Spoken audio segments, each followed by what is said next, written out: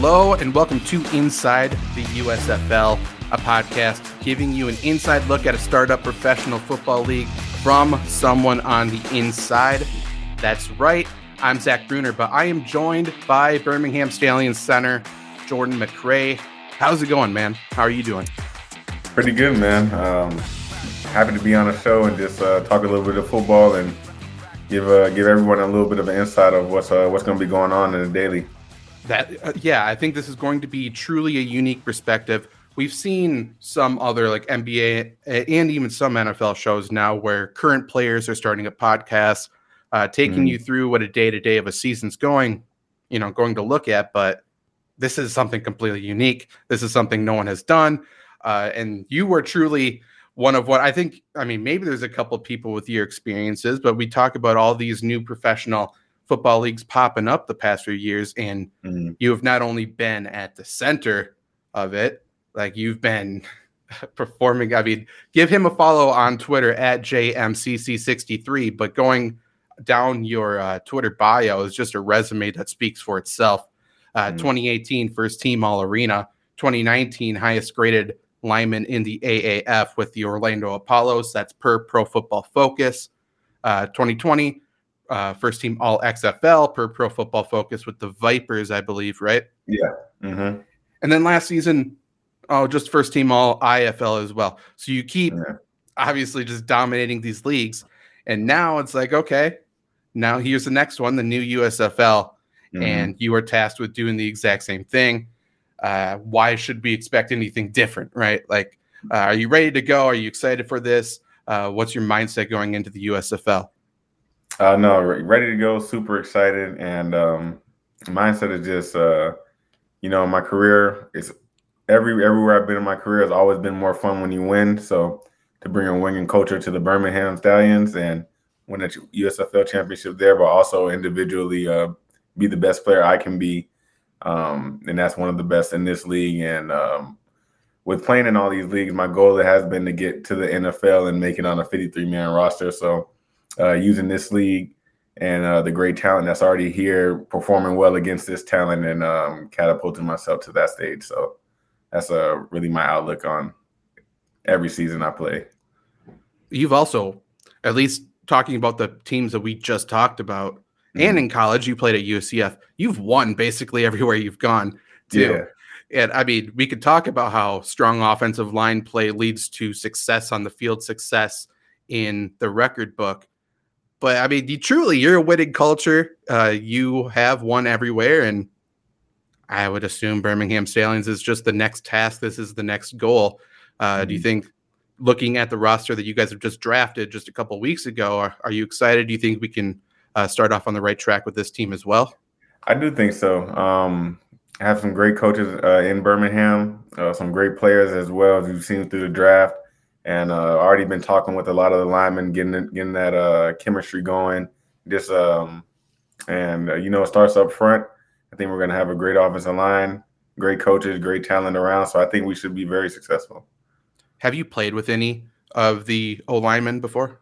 So we just had the supplemental draft, and Marquez Tucker was a rookie free agent when I was in training camp with the Chicago Bears. So we kept contact even after that. So very good player, young player.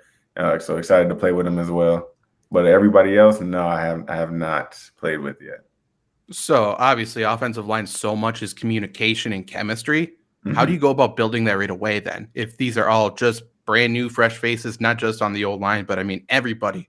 So how do you quickly get off on the right foot there?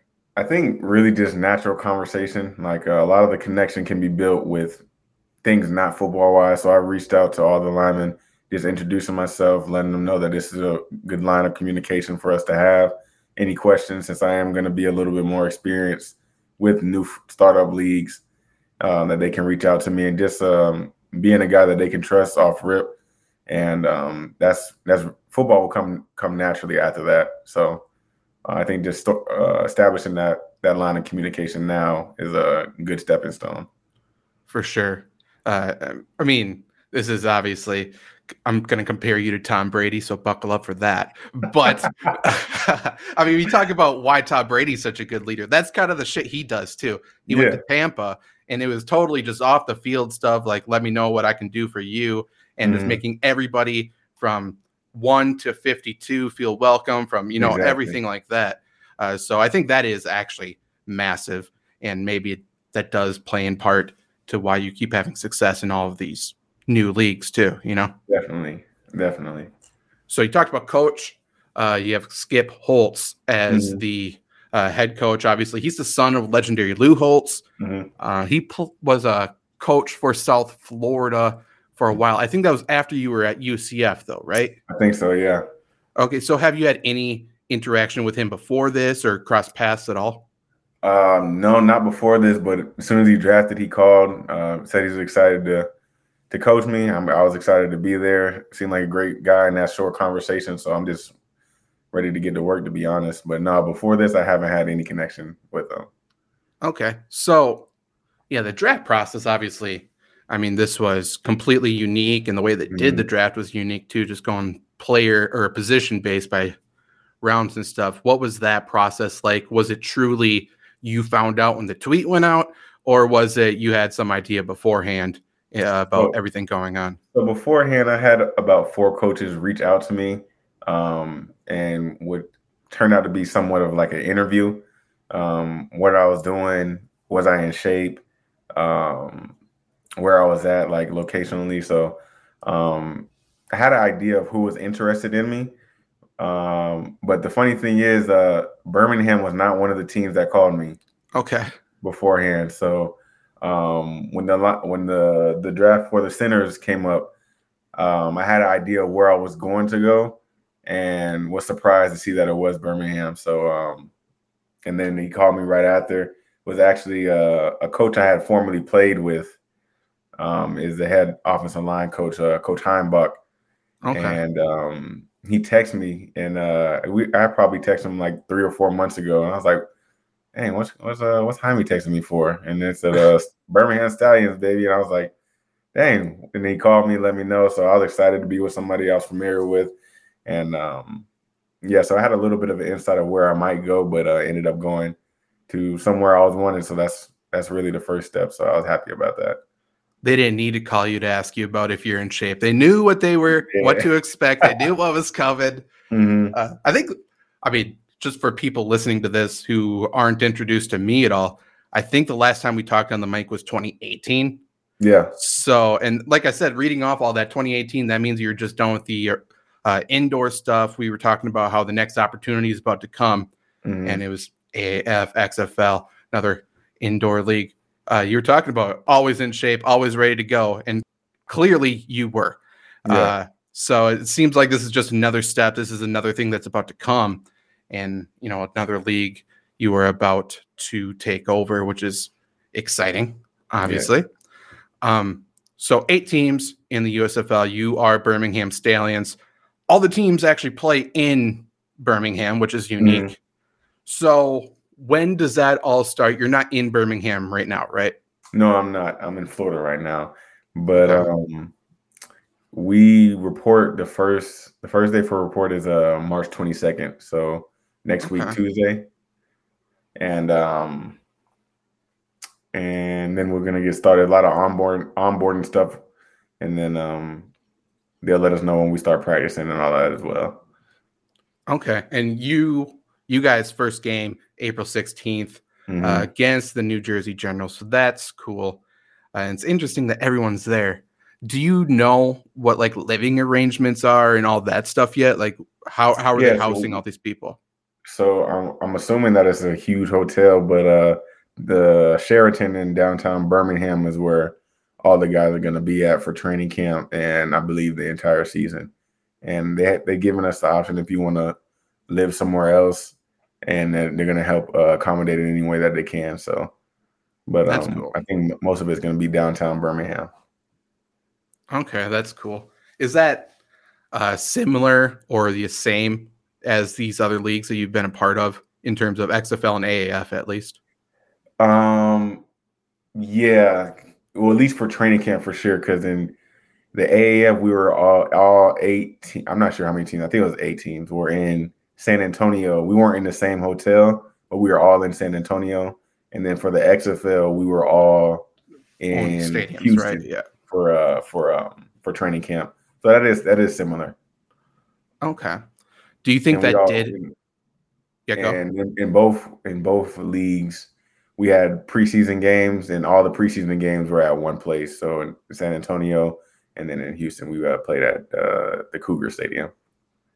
Sure. And then those split up into their own home cities. Yeah, though, then right? they went to their own markets at the training camp. Yep. Right. Okay. Do you think?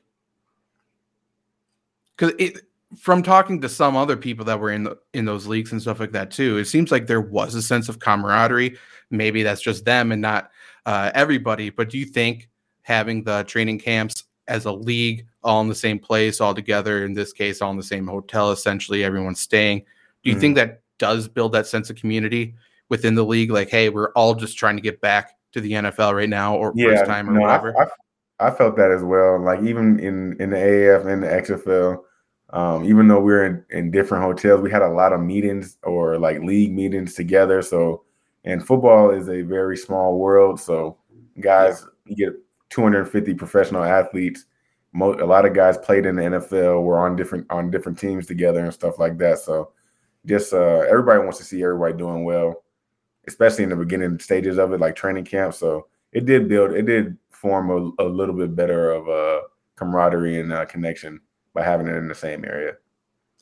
I know you can only speak for yourself in this, but I'm just assuming is pretty much the common goal amongst all the players. Like, hey, let's put on a show. Let's get back to the NFL. Is that basically what the consensus is? That is. And a lot of guys want to get back to playing in the NFL, or if they haven't gotten there yet, want to put on good film and put on a good show so they can get back to that. But then there's a select few that, are happy with where they're at in their career and just love the game and want to have another avenue to make some decent money and play the game that they love, that they've been playing since they were kids. So it's a common, I'll probably say more so trying to get back to that level, but I don't see everybody's there just to put on a good show for whatever reason that might be. Are you in the camp that you want to get back though? Oh, of course, yeah. Okay, good. Yeah. Okay, and I think, the other leagues were good. I think XFL was definitely further along in terms of development than the AAF. Yeah. This one, there's already connections of success stories from the old USFL to the NFL. We got a lot of NFL coaches and experience in this one. So, it truly feels like a natural fit to make this some sort of a developmental league eventually for the NFL. Yeah. If you want to call it that or whatever you want to call it. But it feels like there's going to be a lot of eyes. Obviously, the media deals for this are massive. Exactly, there's going to be eyes on this league. So I think everyone has a big shot. And even just the other ones. Taylor Heineke was he played for the Battlehawks. He was. I'm pretty sure he wasn't even the starter there. He was the backup. Yeah. Yeah, he was the backup. And then you got PJ Walker in the XFL, who was lighting it up, and now is in Carolina. Dearness Johnson with you guys running back, and he just went off for Cleveland this year. A beast. Yeah, no, Dearness was a beast. Yeah. Garrett Gilbert still in there. Started a couple of games for the Cowboys. It's a lot of success stories. You just got to look at it. Got another guy on our team, Keith Reeser, got a Super Bowl ring. Right. He's right out there, So it's a lot of guys that can play that just need another opportunity to show it, and that's what the USFL is going to do. As every year goes on, the youth football programs, obviously, it gets developed. Everyone's getting bigger. Everyone's getting more talented. At this point now, there is such a surplus of talent.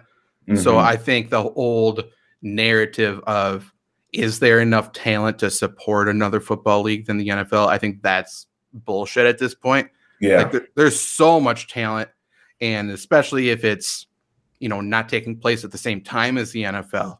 Right. As long as you're not on an NFL roster, you can be here, I think. Yeah, I think I think this is going to be good. You look at the quarterback names, you see, I think that was the big difference between AAF and XFL quarterback play, and that made everything watchable. I think USFL definitely has that. Yeah. And I'm excited because I think this is actually going to be successful and really good, really big. Yeah, no, I think so too. A lot of time developing it, a lot of great minds behind it. So, and the talent is going to speak for itself. So, it has all the recipes for success. Last thing we will go out on here, and something we have to touch on, not that we have answers for it, but obviously there is that USFL lawsuit, the old USFL. I'm not sure if it's actually in play yet, but some sort of suing the new USFL, going off their name, going off their past success, using that success for this. In terms of you, though, as a player, have you heard anything in terms of that lawsuit disrupting training camp, disrupting games, disrupting the schedule at all? No, we really haven't. Truth be told, I really don't know what's going on with that.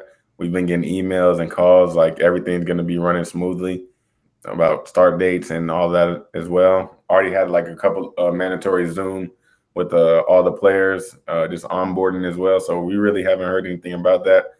I don't think there's going to be any problem. So we need to finish the damn season. I'm sick of you being on the best team. And it's the Orlando Apollos are technically AAF champions. Like, who gives a shit? But I would love to have a ring and a championship trophy to go along with it. Like last year in the IFL was my first time getting a professional ring. And I would like to end my career with as many as I can. Yeah, absolutely. Absolutely. This was the first episode of Inside the USFL on the Believe Network. There's going to be a lot more, and we truly want to give you an inside look at this new league. So let us know if you're on YouTube. Let us know in the comments any questions you have for Jordan. If you are on Twitter at Inside USFL, tweet us questions about USFL, about AAF, XFL, Indoor League, Arena League, any of it.